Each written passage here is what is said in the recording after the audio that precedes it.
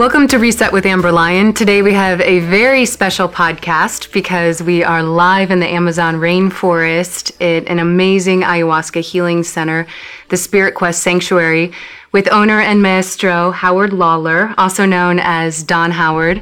And I have had the pleasure of sitting in 4 ayahuasca ceremonies with Don Howard, who is a true master at what he does. It's been like watching a famous artist painting on a canvas, watching him work these ceremonies. And not only does he respect the tradition of ayahuasca and the sacred medicine, but also those coming in for healing. And I've witnessed some incredible transformations here in this room in the Maloka, not only with others in our group, but also personally. I've had a lot of healing and insights on this trip, thanks to the work of Don Howard and Don Robert. And I can't thank you enough. I'm sure you've already noticed my transformation since coming here. One of the biggest things I've noticed is my mind was racing. I tend to get in this chatter race and not be in the present moment. And the medicine has really calmed that down for me, shown me ways to not only calm my mind, but also for the first time really in my life, show love for myself.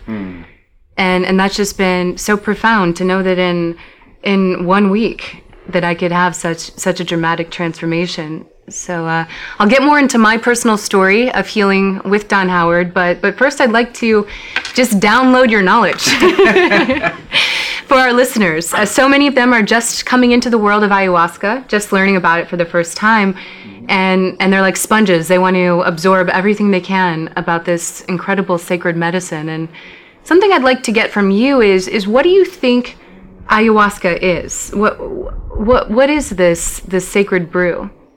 Well, ayahuasca is perhaps the quintessential holistic medicine in that it works dramatically, sometimes subtly, other times dramatically, and healing specific needs of each person in the realm of the body, mind, and spirit. So it works in all these areas, sometimes simultaneously in 2 or more, and sometimes just in one focal area according to the need of the person. I think ayahuasca is most effective at treating when it comes to Westerners. Why are so many Westerners seeking ayahuasca at this point in history? Well, some people come for physical healing, others come for emotional or psychological healing, and others come for spiritual healing. Probably the most widespread need that most people seem to have is to quench their spiritual thirst, to find something meaningful in their lives that fills that void or that need for something more substantive than the material rewards of life. In terms of pathology, probably the most common condition people bring to ayahuasca in particular is depression, and or some degree of depression.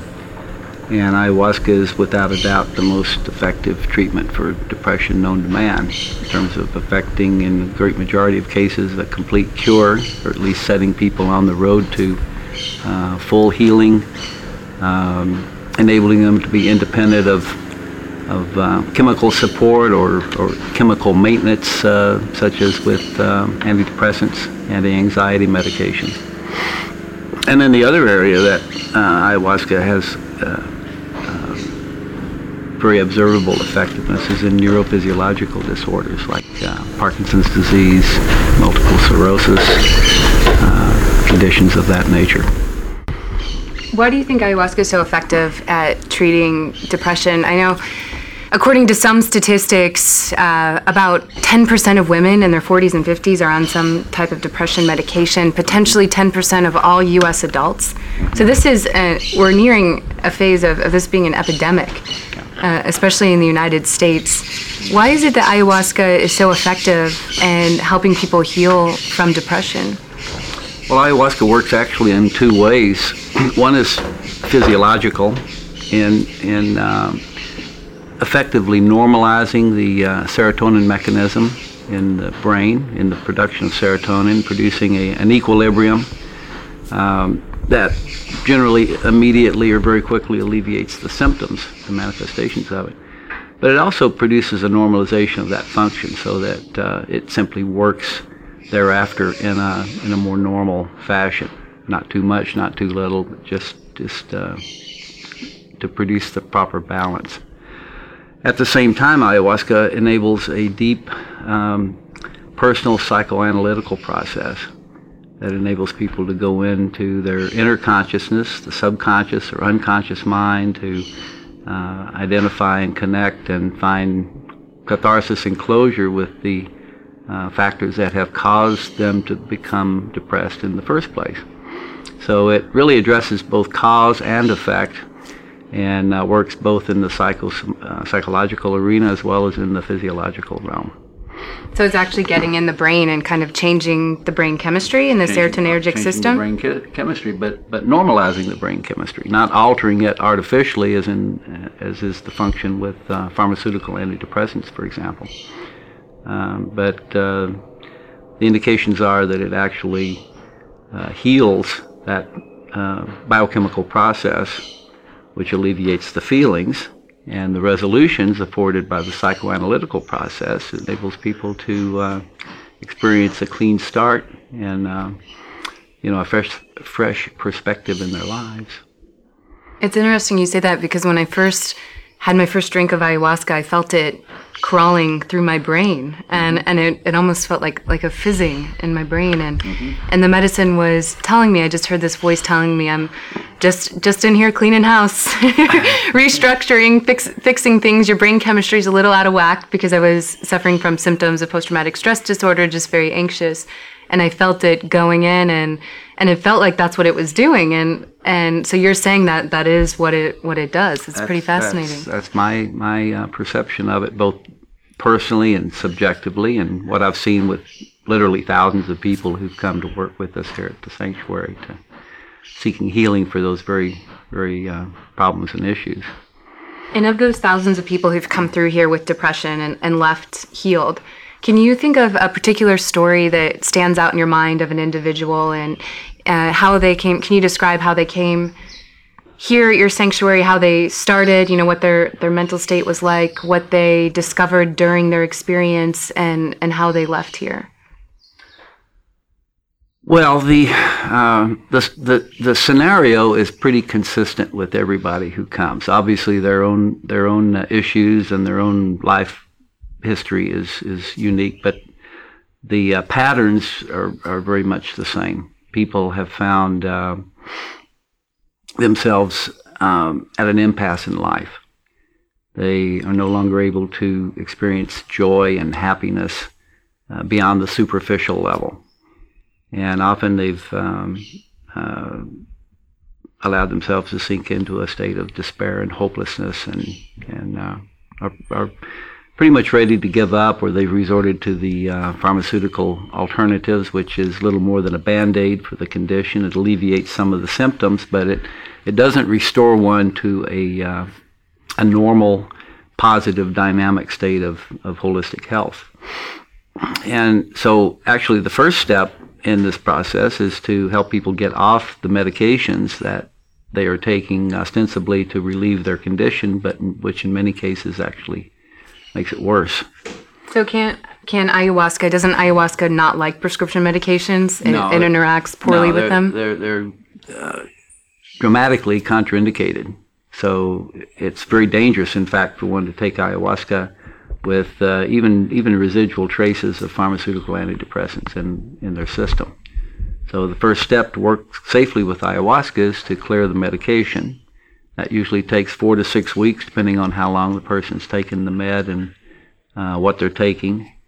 And then there's a gradual reduction in dosage until they're clear of it, and then they need to be clear for 2 or 3 weeks, ideally, before they begin to work with ayahuasca. That assures at least that there will be no serious side effects or contraindications resulting from a crossing over of those effects. And so when the person comes in, they clear themselves of these prescription medications, and they're ready to try the ayahuasca. They come to your center, and can you describe typically what happens during that process and how they leave here feeling? The first thing is a a training, an orientation in the techniques one needs to apply in working successfully with ayahuasca.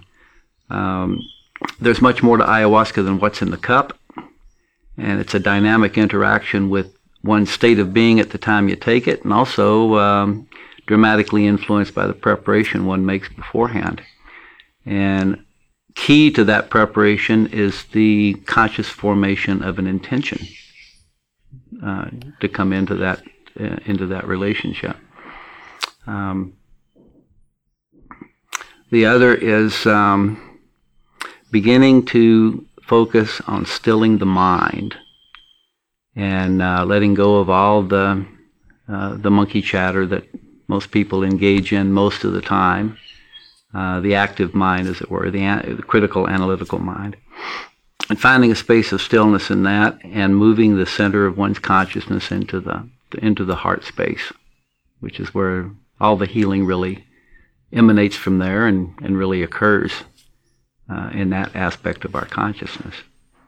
So the mind is something of an obstacle, really, when preparing to work with ayahuasca. It's not a mind thing, in spite of the common Western take on it, on this and on similar processes, is that it's something we do in our minds, but actually that's an obstacle that we have to try to get beyond in order to get to the real core of our healing.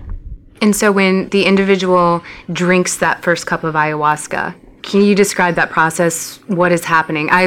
It's hard to put into words because you enter this dreamlike state. It's very mystical. And I feel like, as you've mentioned, I feel like it's doing a disservice to it to try to describe it in words and in science when it is so mystical and beautiful.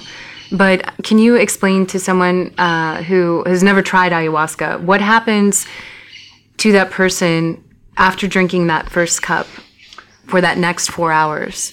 Well, the first phase of most people's relationship with ayahuasca involves a deep process of purification or cleansing. And actually, for most people, in their first encounter with ayahuasca, it's not particularly pleasant and blissful and even positive. Sometimes a lot of negative things come up. And that's because people have a lot of negative things in them. So ayahuasca is like a very, very insightful psychotherapist that knows the patient better than the patient knows themselves. So a lot of times things come up that people realize is in there, but have not been able to confront or really bring to the forefront. They've relatively successfully suppressed it through much of their lives, but it's still wielding a negative influence in their lives. And so this is usually the first thing that happens, is a purification and a bringing forward of that which has been suppressed in the subconscious. And the nature of the experience varies tremendously from person to person. There's no way to predict it. There's no way that is to say, there's no way to predict the kind of experience that anyone's going to have in any given encounter.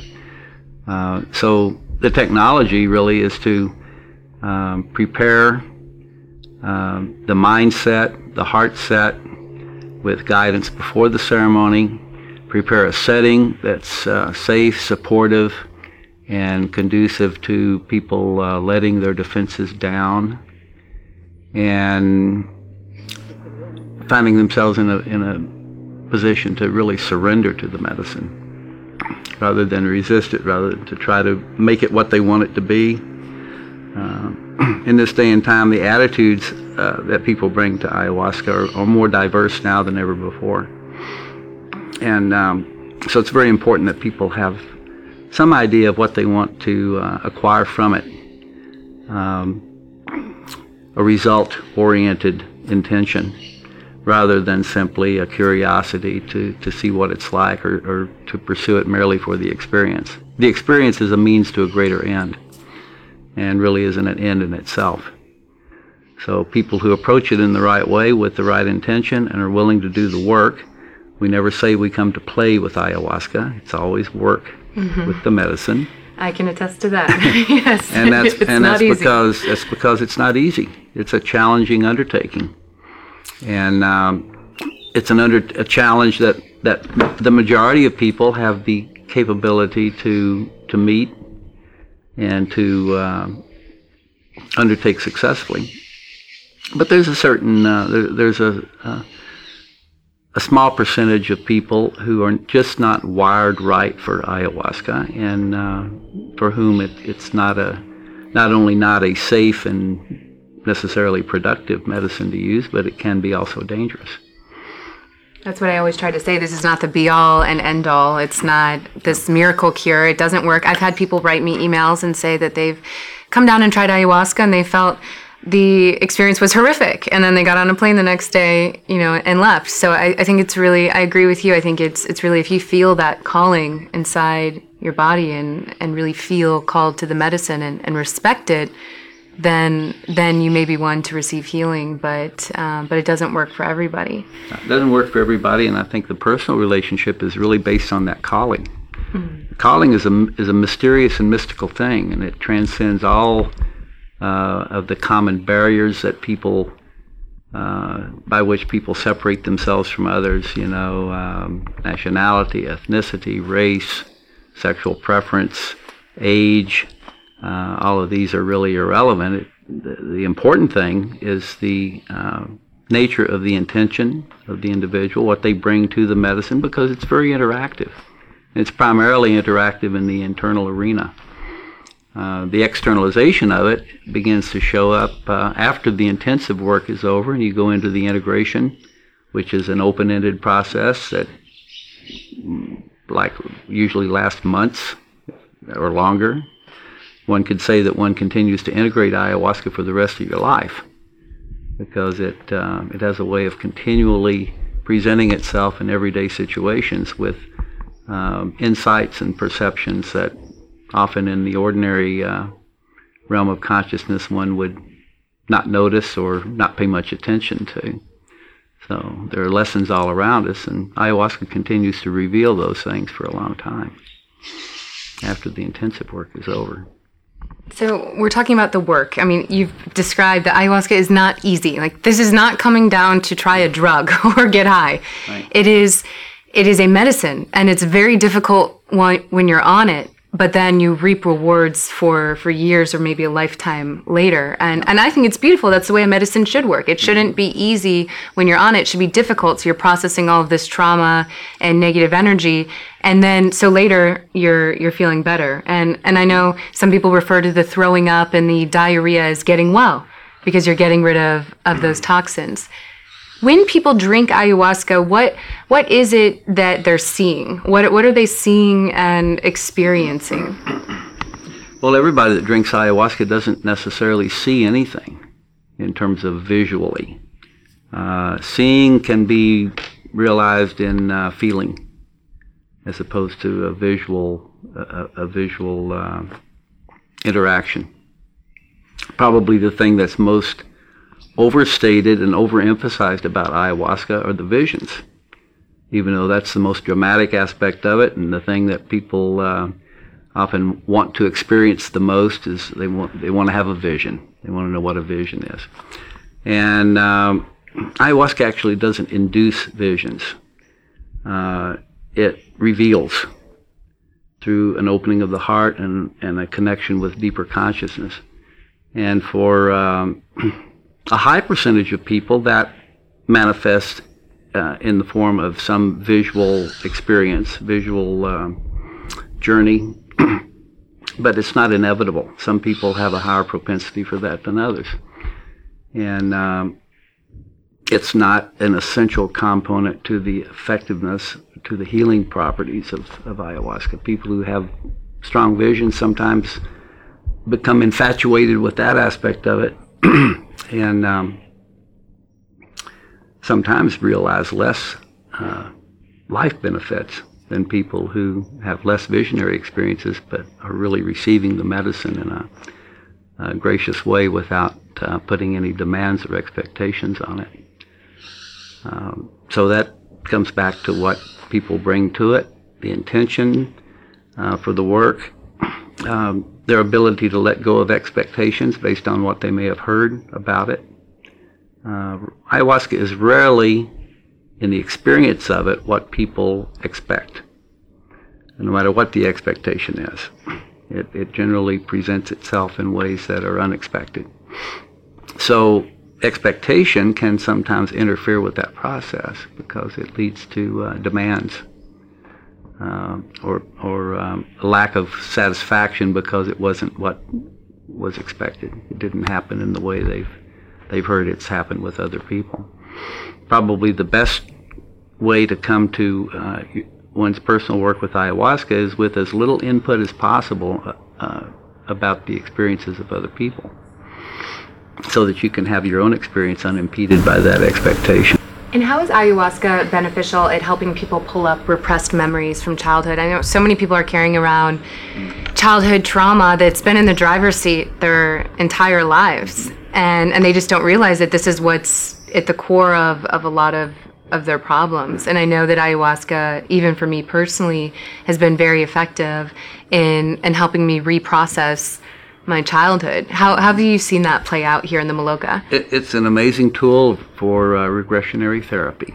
And when the time is right, it's not something that one can come and drink and then just necessarily commandeer the trajectory to take you there. Ayahuasca has an uncanny ability to know when the time is right and when the person is ready to undertake that regressionary process, to go back to where the beginning of their personal issue began, often in some childhood trauma scenario.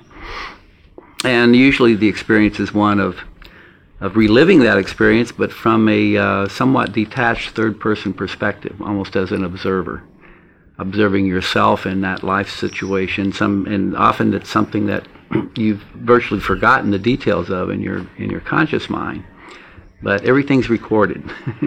Everything is in our subconscious or inner conscious.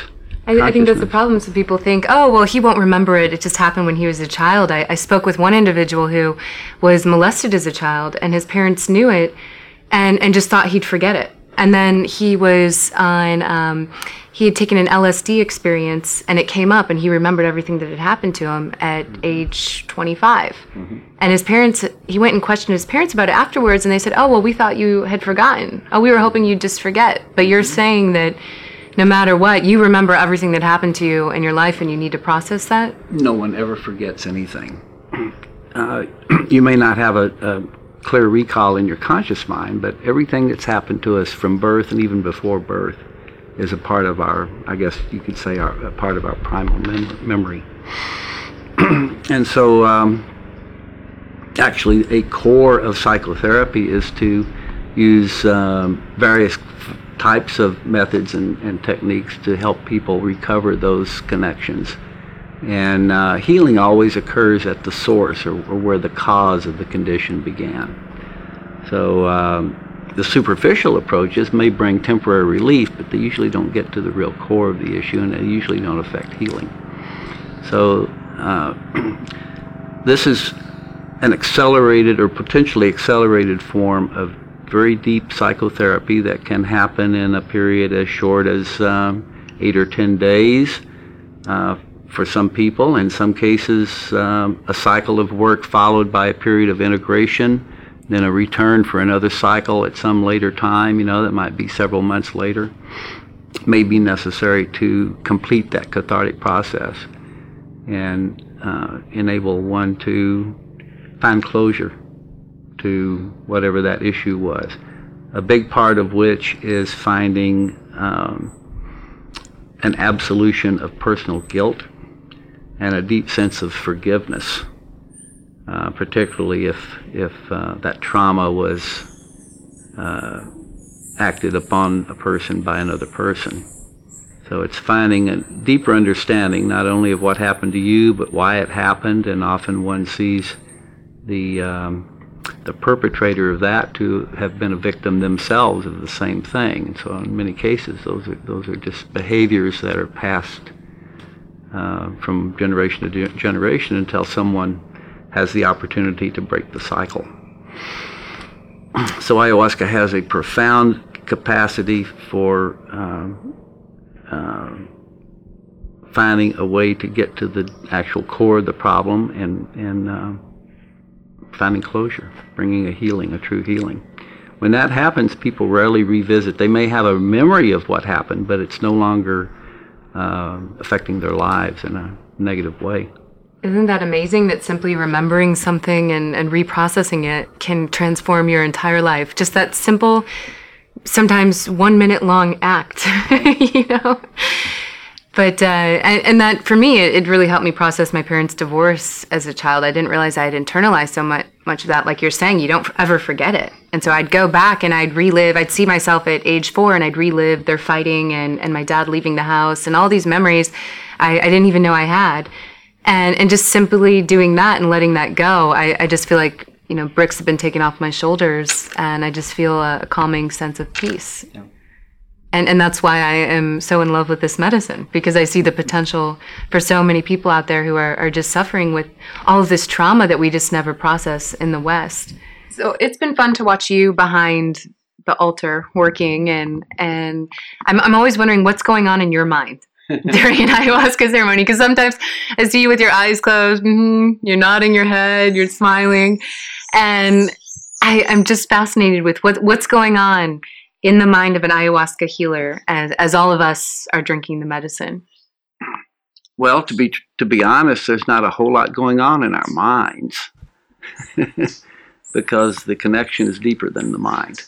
So the perception is the energy. The first perception is feeling and sensing the energetic state of each person present in terms of how much they're in their head, how much they're how relaxed, how trusting they are, how much fear they're feeling, either subliminally or overtly, and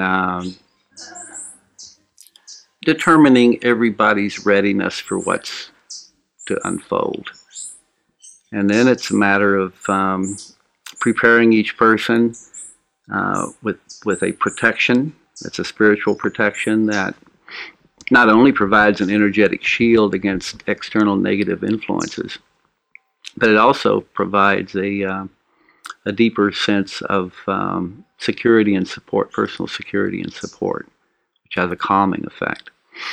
It's very important to try to come to ayahuasca in as calm a state as you can, with as little anxiety or fear, even though everybody who comes to it for the first time usually brings some of that.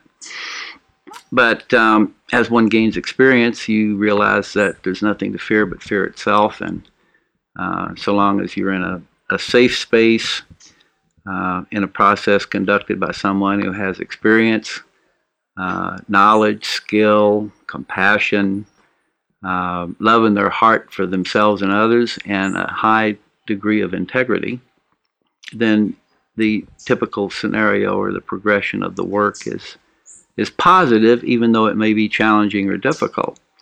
Even in a challenging and difficult scenario, one may experience the entire gamut of human emotion and feeling and perception of positive influences as well as negative influences.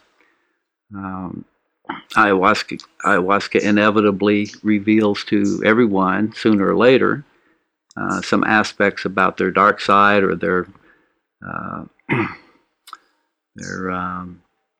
negativity that they hold and harbor within them, and that's a way of knowing what that is and finding ways to gain mastery of that. You know, no one ever completely removes it from their being, but it need not be dominant in anyone's life either. So it's about restoring balance in that sense. It's the yin-yang sense of balance of energy.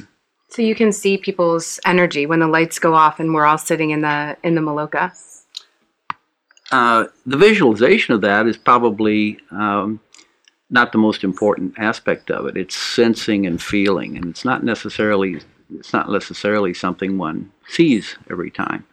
One of the reasons traditional ayahuasca work is an ayahuasca ceremony and traditional shamanic practice is almost always done at night in the dark, so that the luminous bodies and the energy fields can be more clearly seen and diagnosed in terms of the state of health or the state of stability that each person has. So in a very real sense, everybody glows in the dark in an ayahuasca ceremony, and some people in attendance can also see that, but everybody doesn't necessarily isn't attuned to perceive that.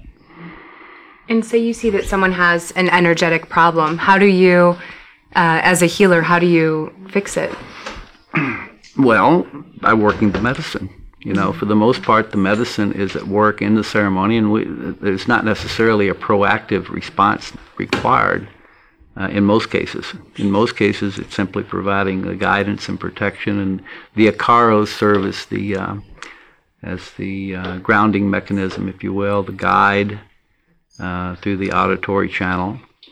And if a person begins to show signs of agitation or undue stress, then we have ways of reducing the intensity of the medicine in the moment. Through the songs? Through using the shakapa and Icaros and tobacco. Tobacco has a calming property. It has a protective energy, and tobacco is the companion plant that is most widely associated with shamanic practices of virtually all kinds in the New World. Ayahuasca being one of those. How much do spirits, I know this is very mystical, and it's definitely opened my eyes to the real world. I think we want to pretend in the Western world that magic and spirits don't exist, and that's all hocus pocus. But for me, what's been really exciting and brought me a lot of hope and excitement in life is knowing that that's not the real world, that box of everything being black and white, but this is the real world, a world of spirits and magic and mysticism. How much do spirits play a role in an ayahuasca ceremony? Work with ayahuasca involves a technology of communication with unseen elements within a parallel universe. It's perhaps one way to envision it. In ayahuasca work, there's much more emphasis on propitiating and communicating with spirits, meaning the spirits of plants, spirits of animals, spirits at a more organic level, somewhat more organic level. The Icaros themselves are learned through a process of dieta, which is done in isolation, which enables one to still the mind sufficiently and heighten one's energetic sensitivity to a degree which enables them to actually open a channel of communication with the consciousness of plants, with the consciousness of other animals, with the consciousness of the elements, and perhaps most directly the earth itself, but to communicate with the spirit of water, to realize the water, earth, air, fire, all are conscious entities with the ability to teach us as well as bring medicine to us. And so the Icaros is calling in plant spirits and healers to heal the people in the room? To participate in the healing ceremony. The Icaros are something like a key to a portal that opens to enable energy to move through from a supernatural to a natural realm, or from the metaphysical realm into the physical realm. And that is based mainly on a personal relationship that the curandero has with specific healing spirits. So this is pretty central to the concept and practice of traditional ayahuasca shamanism. So when I've felt that before, when I've been on working with ayahuasca, I've felt that there have been like spirits on me, like little doctors or beings just working on my body. Particularly this session, I felt it at one point on my head. Like I felt like there was just like little doctors working on my head, and I could feel this pressure.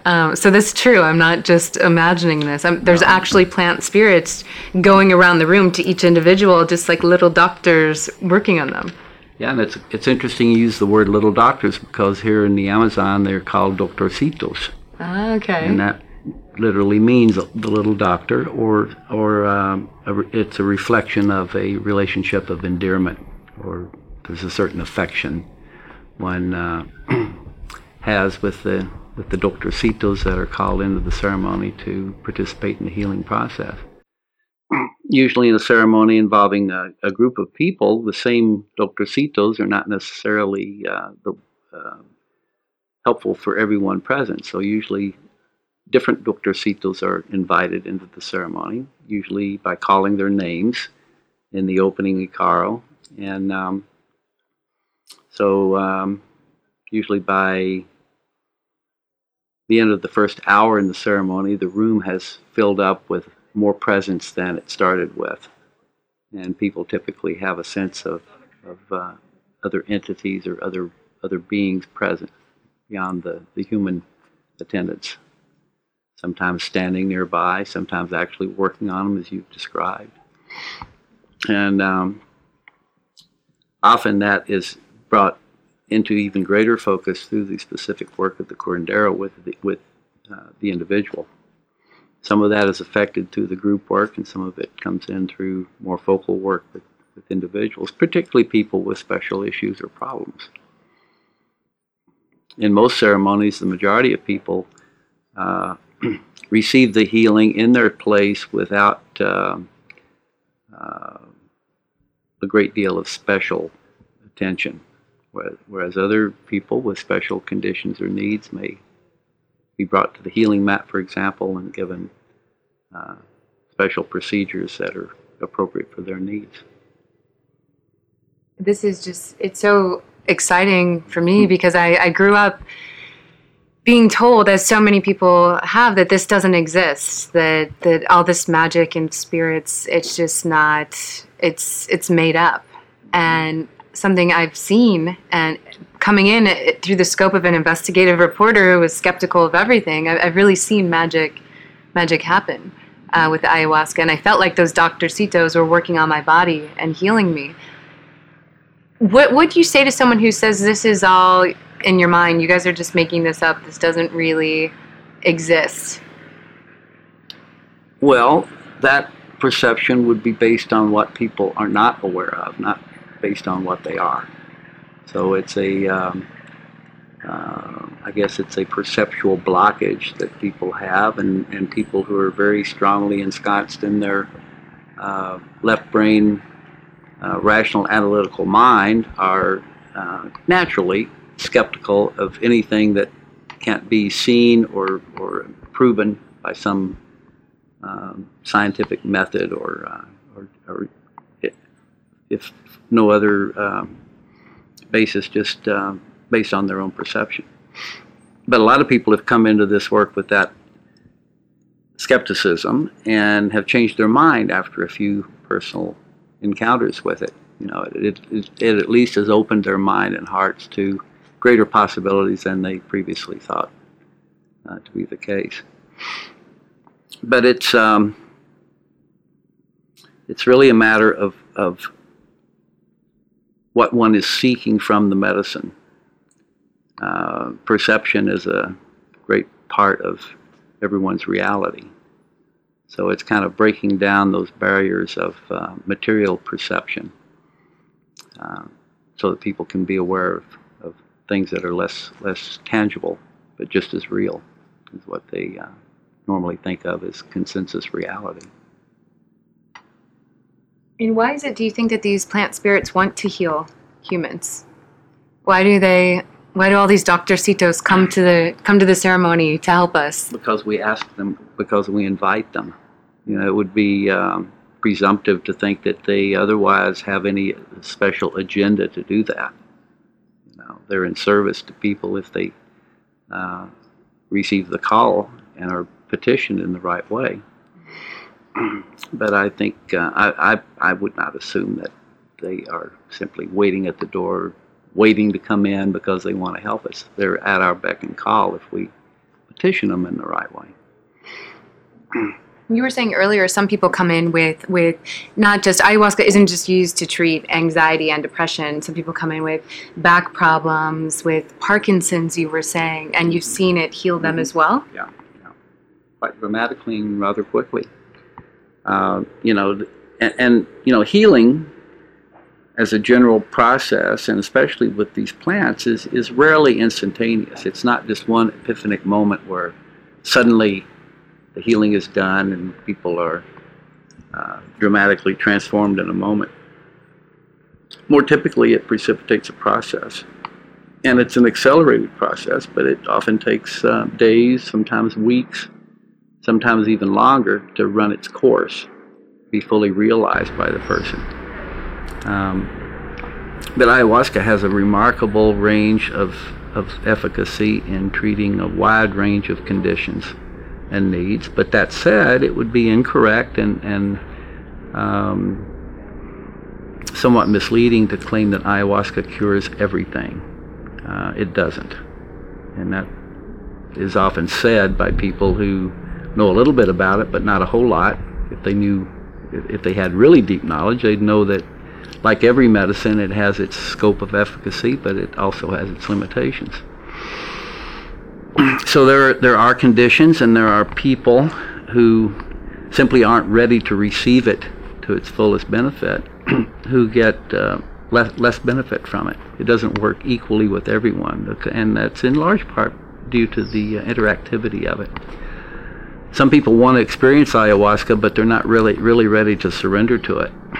And once they come into it and the connection begins to form, then they want to either fight it or run from it. And that kind of defeats the purpose of it.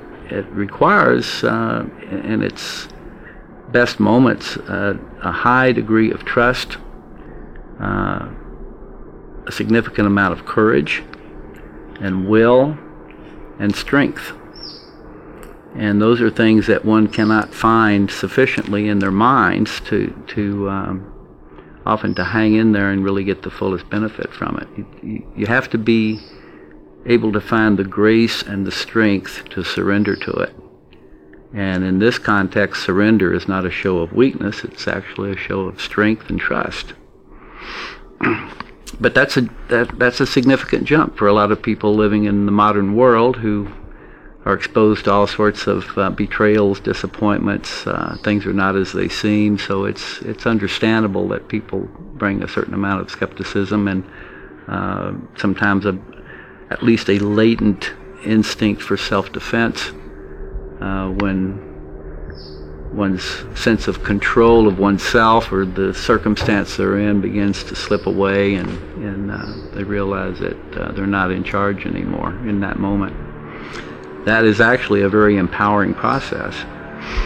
And what people find after having submitted themselves to this process is that when they come back into their previously ordinary life space, they have a much greater sense of command of their own faculties and their own, the mastery of their own space. It's a very empowering kind of a thing. And as long as one stays really focused in the heart consciousness and doesn't go where the ego resides in their minds, there's always a sense of humility and gratitude attached to that. You know, you realize that you're stronger, you have a greater sense of your own human potential and your capacity to not just to deal with your own life issues, but to help other people. Shamanism is in its pure essence a path of service.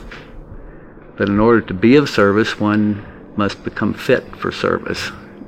So the proper first focus and emphasis in anyone's relationship with ayahuasca is to focus on your own needs and your own healing, defined as accurately and correctly as you can through your own formation of intention, and then being open to new things being presented to you by the medicine, coming from a deeper subconscious or level that sometimes our conscious mind is not aware of. So those things come to us, and we have a greater realization of where we're coming from, where we are, what our true condition is, what the real cause of our condition is, so that we can get in there and resolve it at its core. Because sometimes you look at these physical conditions, people can't explain why I'm having back pain. They don't understand, but it's because they're carrying this trauma and it's manifesting itself in the physical as well. Exactly. But the physical pain is not the cause; it's a symptom. Mm-hmm. And so, by all shamanic healing focuses on the cause of the condition, much more than symptoms. Whereas Western medicine tends to focus more on alleviating symptoms, and in some cases deals with the cause, but particularly in the case of psychosomatic illness and psychological conditions like depression, which has many roots sometimes. Contemporary Western medicine actually has no real answers to that other than to mask the symptoms. Or just keep giving you surgery. I mean, if you have a back problem caused by storing childhood trauma, you get surgery on your back, it's going to then manifest itself in your shoulder or in other health issues. And so I think that's what part of the tragedy is of Western medicine, is that, like you're saying, it just never really gets to the core root of the problem. Yeah. Do you think that ayahuasca, we're seeing it now spread all over the world. Do you think ayahuasca wants to be spread? Do you think ayahuasca is trying to heal humanity? I mean, what do you think's going on here with this? I'm sure you've noticed an increase in just not only the amount of media coverage about ayahuasca, but the amount of people partaking in ceremonies. Why do you think it's spreading around the world? Well, first of all, I think the idea that ayahuasca wants to do this is a projection of what people want. Mm-hmm. So it's not what ayahuasca wants, it's what humanity needs. And so the emergence of this is based on a relatively recent discovery of this by the Western world. And, there's a certain subjectivity to how people perceive ayahuasca based on their own attitude, what they're looking for, what they think it is, based on how it's presented by the media and through whatever channels they become aware of it. But I think it offers the kinds of answers that a lot of people are looking for if they are wired right for it. But not everybody is. It would be a mistake to think that ayahuasca is a panacea that's good for everybody and that everybody should take ayahuasca. That would be a naive perception of it, and it would reflect a more subjective relationship. It's easy to take that position if your relationship with it has been positive and gratifying and good things have come from it. But it's not all in the cup. And how ayahuasca is undertaken, the setting, the set, how it's guided, how it's administered, has as much to do with the outcome as simply drinking it. Taken under the wrong circumstances, ayahuasca can do harm. Ayahuasca can be dangerous. So taking it under any circumstance is not the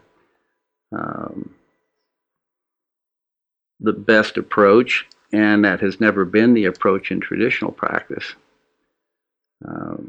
It's always been done ceremonially in a ritual fashion in a controlled setting and conducted ostensibly by people with great depth of personal experience with it, and then training in how to administer it to others, because different people are going to take it in different ways. Some people will be very traumatized by it. That trauma can be ameliorated by proper management of their energy and state during the intensive phase. And virtually inevitably, people land, as they come out of the intensive, in a stable state. Sometimes takes maybe a day, sometimes maybe a couple of days to completely ground and settle in that. But everybody, for the most part, comes comes out of it better than they went in. So how can someone choose a reliable healer? What are the signs of someone who's doing it right? Because obviously down here, I was so amazed with your work and your respect for the tradition and the sacred. And it's been such a relief for me because along the path, I didn't always have the most responsible shamans. And I always wish I'd had someone give me like not necessarily a checklist, but just some ideas of ways to know that you're working with a good healer. Is there any advice you can give to people for choosing their shaman? Well, it goes back to those criteria I mentioned earlier, and that is the most important qualification is integrity.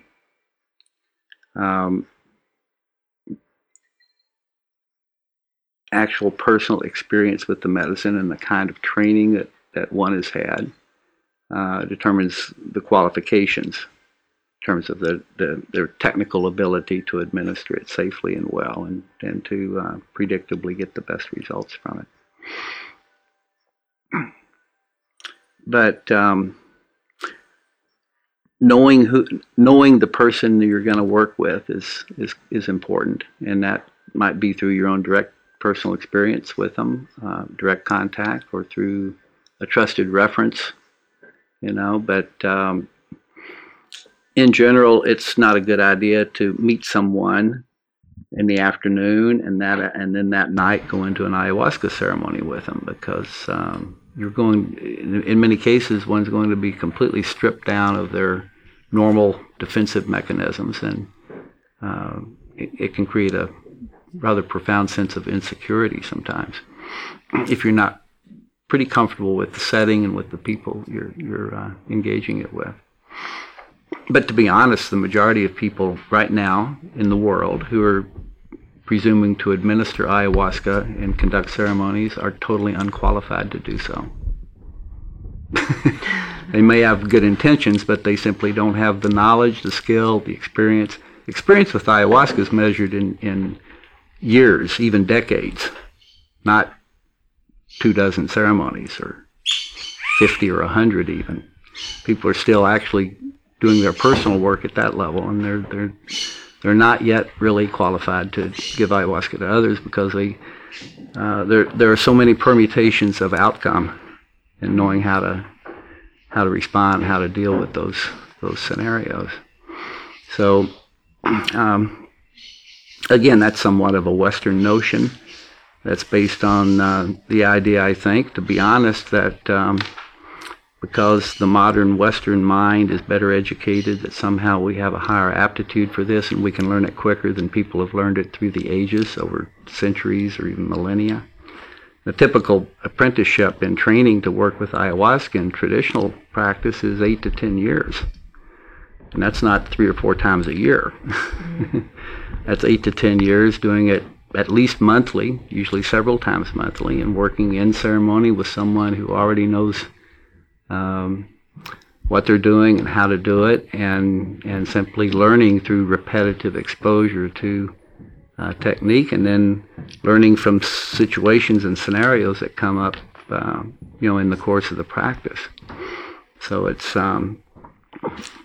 it's best learned through long-term assistance to someone who has already attained a certain level of mastery of it. In many cases, in the current scenario, it's kind of like the blind leading the blind in certain ways. People are trying to conduct ceremony and trying to be something that they aspire to be, but they aren't yet. And the intentions are good.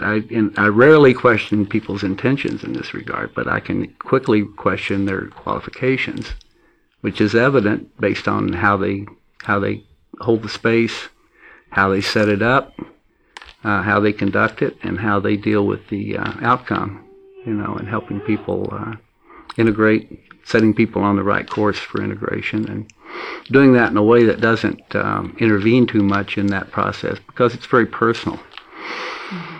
It's not something that a third person can very effectively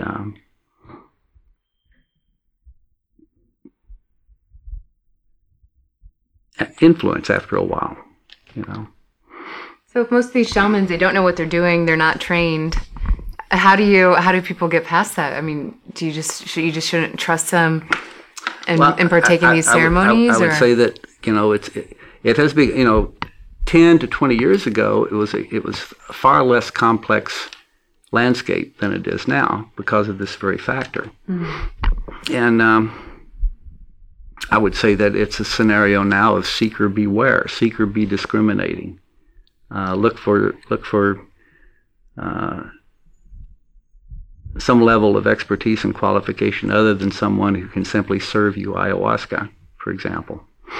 In our practice, one good way to know, actually, is does the practitioner approach it as a process, or do they approach it as a singular experience?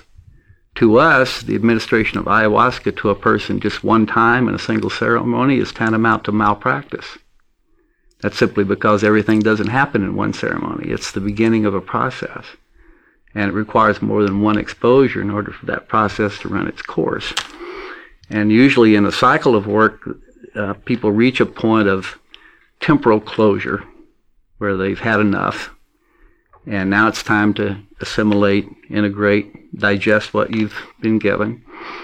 And that's something that should ideally happen over several weeks, if not 2 or 3 months at least, before one begins to think about doing it again. So you're saying it's best for people to maybe say they're in need of healing to come down to the Amazon for a 10-day, 4-ceremony session like you do, versus just doing a one-off ayahuasca session and one-off in someone's backyard and precisely. That may be entertaining, and people may have a sense of getting something out of it, but they in most cases they don't have a real sense of the actual full potential of that connection. So they get a little bit of benefit, whereas in a proper cycle of work, they might get a major life-changing benefit that really lasts. The singular things tend to often have a dramatic effect in the short run, but they don't necessarily affect the life changes that is really the measure of the benefit of it. Serious work with ayahuasca being a cycle and a process, and the minimum sequence in a cycle that one should try to do is 3 ceremonies over a period of 7 to 10 days. A 4th ceremony is beneficial, sometimes is providing an opportunity for make-up work in the process. Not every ayahuasca ceremony is equally intense, nor is every ceremony equally gratifying in the short term. And often after people have had time to reflect on it and really integrate a bit, looking back, they often see that much more happened in a given ceremony than they thought at the time, and they see how it all lines up and connects together. But the other criterion really about in the administration of ayahuasca is that here no genuine practitioner of ayahuasca shamanism would ever even think of administering ayahuasca that they themselves didn't make. So when people are acquiring ayahuasca from some other source and then serving it in ceremony, one has to question how really connected are they and how much do they really know about this medicine if they have to buy it from somebody else in order to conduct their ceremony. And one of the reasons for that is the energetic composition of ayahuasca is more than just the plants that are blended together to make it. There's a very strong peripheral energetic aspect to it. One of the things that I was first taught by my original Maestro over 20 years ago when I first started working with ayahuasca was that ayahuasca is like a magnet. And that was a bit abstract to me at the time. And then I began to, but that stuck in my mind, I began to notice how ayahuasca tends to draw energy around it, incorporate it into its own essence. So ideally, ayahuasca is made in a natural setting surrounded by nature where the energy of nature is drawn into it in its making. As you know, here we make the ayahuasca we have an ayahuasca kitchen out in the forest, and We would never make ayahuasca in a kitchen or in a city or in an urban environment because of the mixed energy present there that can be drawn into the medicine. And that's true for the human intentions around it as well. The maker should have a very keen focus and intention for the purpose of healing, if in fact the medicine is being made for that. But ayahuasca can have different qualities, and all ayahuasca does not have strong healing properties because that's not the energy that's been put in it. It's interesting you say that, because I felt that at different ceremonies I've attended, I've had completely different experiences, some being very mild, some being extremely healing. Yeah. And so ayahuasca, I mean, it's spreading whether anyone can control it or not. I think my biggest fear is the press misrepresenting it and making it seem like more of a fad. The New York Times put ayahuasca in the fashion and style section instead of the actual health section, which I thought was a shame considering the incredible amount of journalists and resources they had. Also, I find that I also worry a little bit about the tourism angle and whether all of the tourism's accurately being reported on and people are being told all of the aspects of it. Something that you don't like is the word ayahuasca tourism. Correct. And why is that? I think because I think it is being portrayed as a tourist type. Let's go, just like you would go and visit or go scuba diving or go on vacation. This is kind of being looked at as just a recreational activity. Precisely, which is precisely why I think the association of those words is somewhat contradictory to what it is, and it presents a denigrating image of ayahuasca to people who are just learning about it and getting their first, how first impressions are lasting impressions. And so my concern now is the portrayal of ayahuasca, not just in how it's done, but the expanding venues in which it's done, many of which are, and I in no way am I saying none of these are legitimate, valid, and beneficial, but one has to be discriminating in deciding what's right for them, and it's not necessarily what's most convenient. But the concept of ayahuasca tourism has shifted the landscape dramatically in the last 5 to 8 years here in the Amazon, and it has begun to erode the general attitude and respect for it, even in the local culture. It's now increasingly seen as a touristic commodity, and in the minds of many people, less and less as a traditional healing practice. And more and more people are drawn to it for the experience of it rather than for the results of it.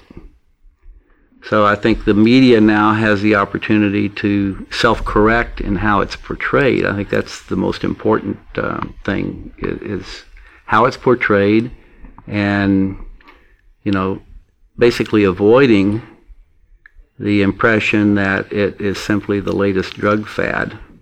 In fact, it's drug tourism. It's offensive to me and to the medicine to even call it a drug. That's a Western concept that usually has a somewhat hedonistic or at least recreational context in popular culture. There also is a tendency now for other substances that are quite different in many ways from ayahuasca or wachuma, the traditional plant medicines, to just refer to everything now as medicine, even when it's not. There are drugs and there are medicine. All drugs aren't medicine. Many drugs are medicine also, but all drugs aren't medicine. So when that term begins to be applied as a kind of as a way of legitimizing it, then that begins to blur the distinction between legitimate medicines that are primarily applied for purposes of healing and other substances that are more usually applied because they make you feel good. Ayahuasca is contrary to that. One could say that ayahuasca is something of an anti-drug. It's not something that anyone should pursue or embrace for the purposes of immediate feel-good gratification. Usually it goes the other way in the beginning, and then you feel good after it's over. And then you feel good for a long time in your everyday life because things have been realigned. Your balance has been restored in your life. A lot of things that were out of kilter or in need of healing or fixing have been repaired. And so most people come out of it with a renewed vigor for life, a much more positive outlook. It's one of the typical outcomes with people who've suffered depression, sometimes for years. There's an attitudinal shift that's reflected in the way they look, the way they act, the way they engage life. And rarely is there a slippage in that. People usually don't backslide very much once they get to that point. And it's because the causative factors have been addressed. Healing has occurred at the source of the problem. That's the beauty of it. But this is determined as much by how it's done and where and with whom as simply by taking the medicine. I think something else that in addition to healing, ayahuasca has really shown me why I'm here. Potential insights about the creation of mankind and insights about the universe. And that's just been really beautiful because a lot of those are opposite of what we've been told by religion and in Western culture. And so it's bringing back the magic and excitement into my life. And I'm sure in your 22 years of working with ayahuasca, you've had some of these downloads and insights. And we're running out of time, but before we go, is there anything in particular that stands out in your mind, some type of knowledge download you've been given by the medicine that you'd like to leave people with that may give them a little more hope or excitement to be alive?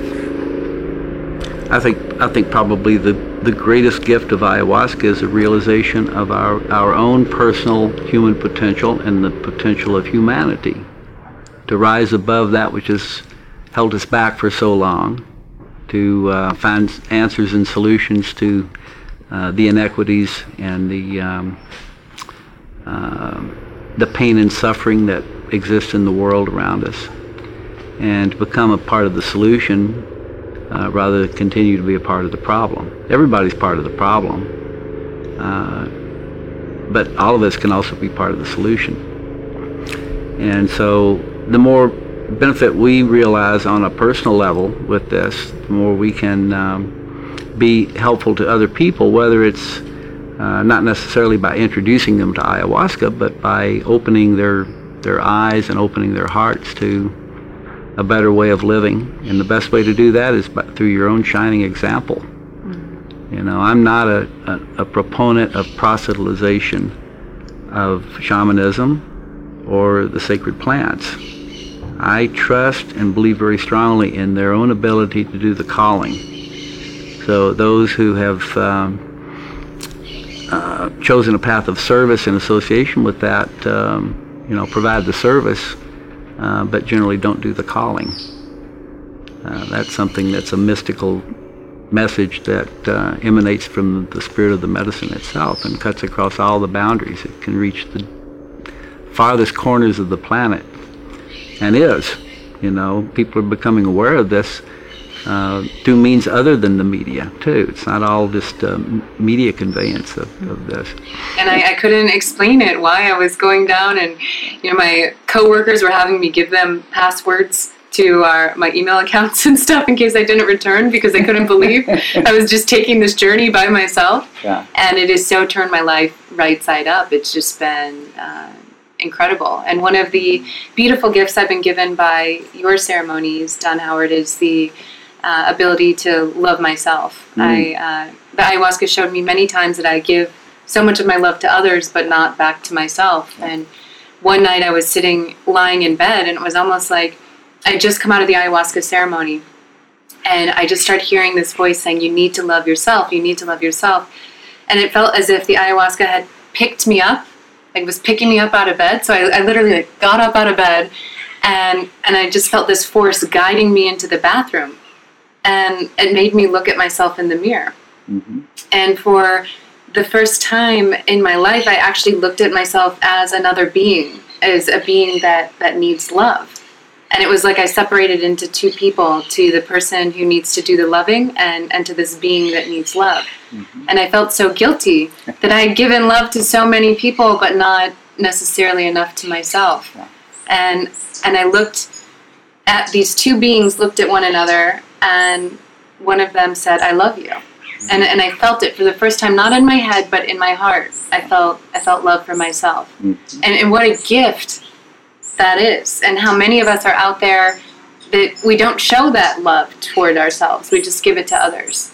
And it really showed me that if we can all love ourselves and heal ourselves collectively, we'll see dramatic change as a whole. And it all starts with the ability, personal healing starts with the ability to love yourself.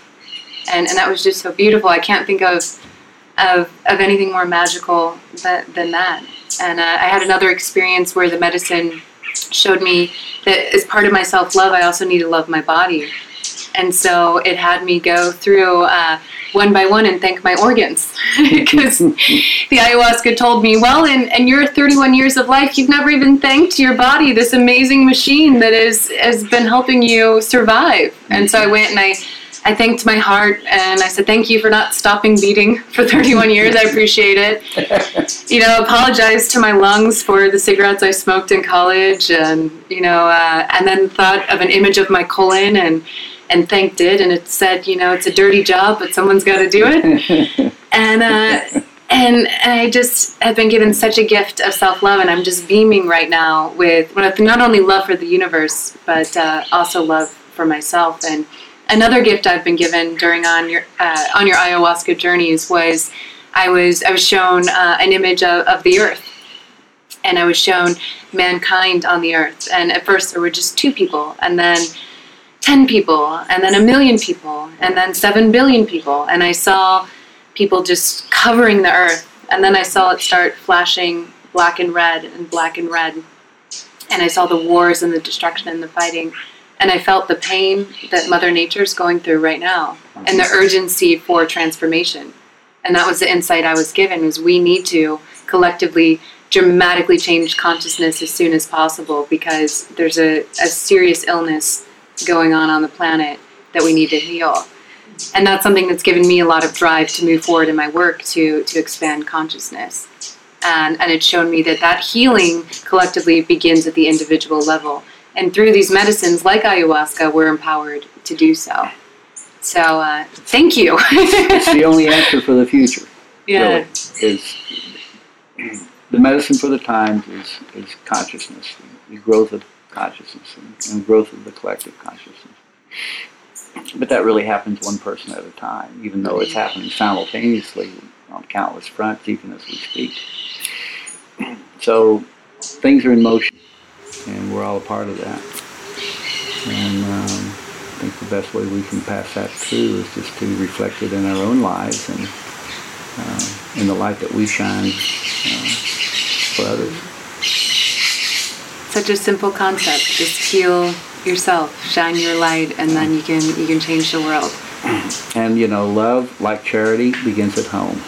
So it's about finding that sense of deep, compassionate love for ourselves, which enables us to extend that to others. So when you love yourself a lot, you have more to give to others too, as you've just learned. Thank you so much for coming on the podcast today. We're actually sitting at the table where we're about to participate in a Wachuma ceremony, which is another incredible plant medicine. We'll have a podcast in the future to discuss that. Okay. I really look forward to talking about that, because I felt like that has really helped open my heart to accept more self-love and can help many people as well. But for those people listening, how can they get in touch with your work, Don Howard, and connect with you, say they're interested in coming to the center? Well, we have a website, and the address is www.biopark, biopark.org. And people could also send me an email with a personal introduction. And participation in our work is screened for motive, intention, safety considerations. It's not exclusive, but it's selective. And we try to invite the people who have the best potential for benefit from it, and who bring the best intentions to it. All right. Well, it's been an honor to be in your presence and to learn from you on this journey I've been taking with these medicines, and I can't thank you enough for all the healing and for sharing your knowledge with our audience. Thank you. It's a pleasure to do it. Thank you very much.